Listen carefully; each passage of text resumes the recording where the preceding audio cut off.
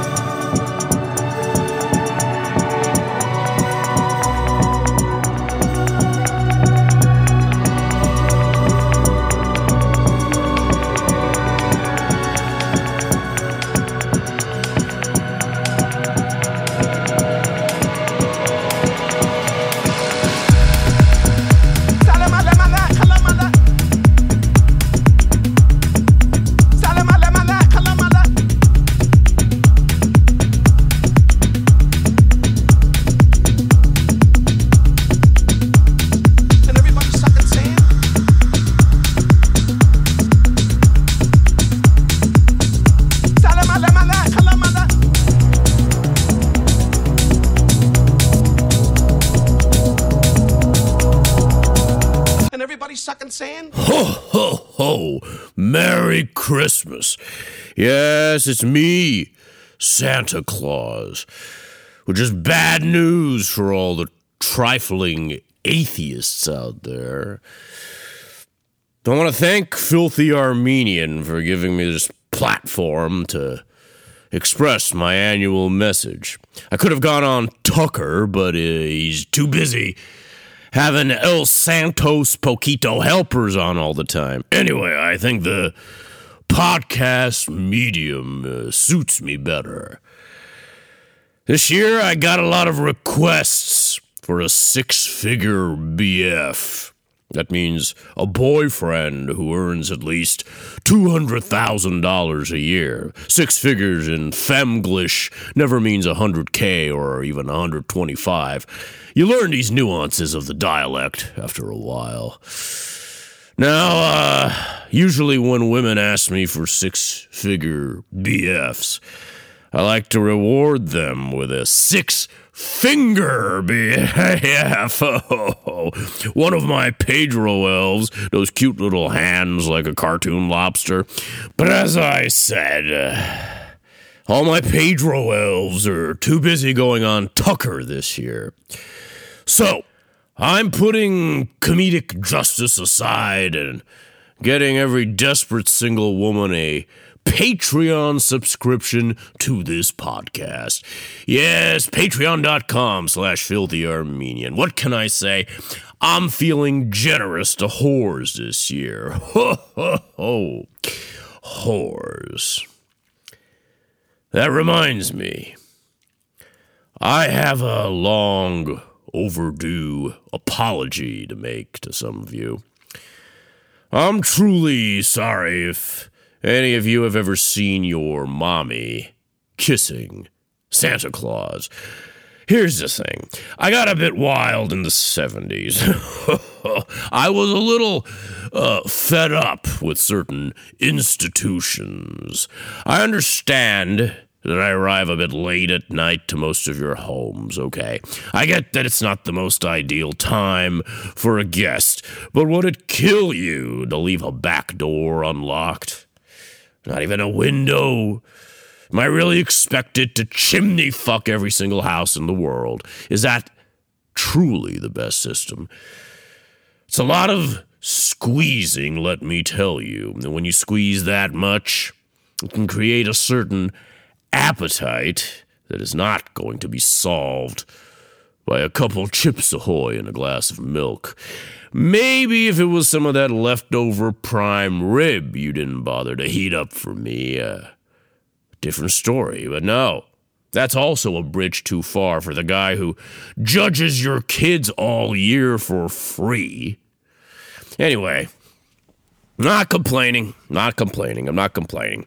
My point is that in those days when I saw a certain mommy in distress, sort of conveniently waiting there for me, loitering under the Christmas tree, acting oh so surprised that I'm real. Oh, well, let's just say I couldn't always resist. But if you happen to see it go down, like poor little Michael Jackson, I sincerely hope you can forgive. At least me, okay? At least me exercising a little righteous ardor in the 70s. It's not like I'm the one who forced you to sing about it in a gleeful tone. Anyway, it's all in the past. Past. Sometimes you just have to keep doing things the way they've always been done. That's what I've learned. Christmas is not a time for social agitations or experiments. This Christmas, listen, I want you to find a way to enjoy the people around you. It's not always easy. I know some relatives become like broken records sometimes, always playing the same tune, never being able to stop and listen. But even a broken record can be mended for a night. If you find yourself getting impatient around family this Christmas, try this North Pole hack. Imagine your family Christmas dinner is happening in the distant past, and you're observing it from the future, like you just took a trip to the good old days, as surely one day these will be. Engage everyone around like a kindly visitor from the future, given one last chance to relive and appreciate this night. See if that works. Let me know. Also, a word on teasing. Teasing is good. I like teasing. It's a language of love. Just remember, the stronger you tease, the more alert you should be to wrapping it in a little heart-shaped ribbon. I'm all for a good teasing, but do the proper maintenance first. You don't have to say I love you or anything gay like that. Just make sure the message gets across, okay? Friendship. Think about the earliest friends in your life. Way back when you were a child. Remember how much you loved them. Remember how excited you were to see your friend every single time. It's not easy to feel that way all the time as an adult. I know that. But it may be worth the payout. Trust me. In any case, never forget that essence of friendship that you had as a kid. If you have it still, do not let it die. And if you lack it, keep an eye out for it. It's not too late. I've seen friendships happen in the middle of a desert road. Loneliness. I hear a lot of moaning about loneliness this time of year. Frankly, it offends me a little bit, people only talking about it now as if a little Santa FOMO is the problem. Loneliness is a problem all year round.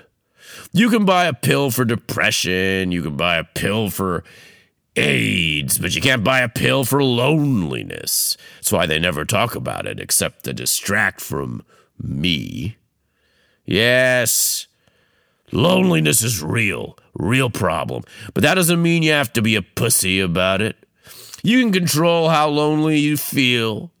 Just say you're in a place in the world where you don't feel understood or consoled by anyone. That's called loneliness. But nothing can stop you from understanding or consoling other people around you, even complete strangers. Nothing can stop you from doing that. Nothing can stop you from watching a great movie or reading a great book, or listening to a great podcast, and sprinkling some of that vitality dust it leaves you with on the world around you.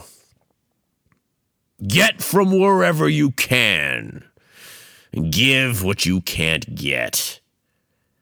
Such as a subscription to the Dollar Shave Club. I'm just kidding. Oh, by the way, if you have daddy issues, congratulations. Now you know exactly what your issues are.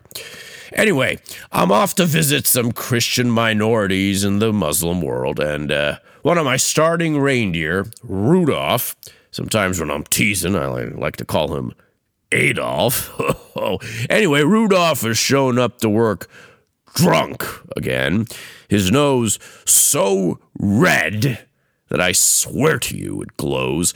I don't know what I'm going to do. I'm going to do what I usually do, okay? I'm going to make him lead driver on the foggiest fucking night of the year. But first, I'm going to drop you off at Astro Family Restaurant in Silver Lake, California, where you might overhear two old friends, inebriated, imbibe some secrets of the Nile, and figure out why the Egyptians are the funniest damn people in the universe. I hope you believe in science. Middle Eastern race science, that is. Ha, ha, ho! Merry Christmas! Ha, ha, ho!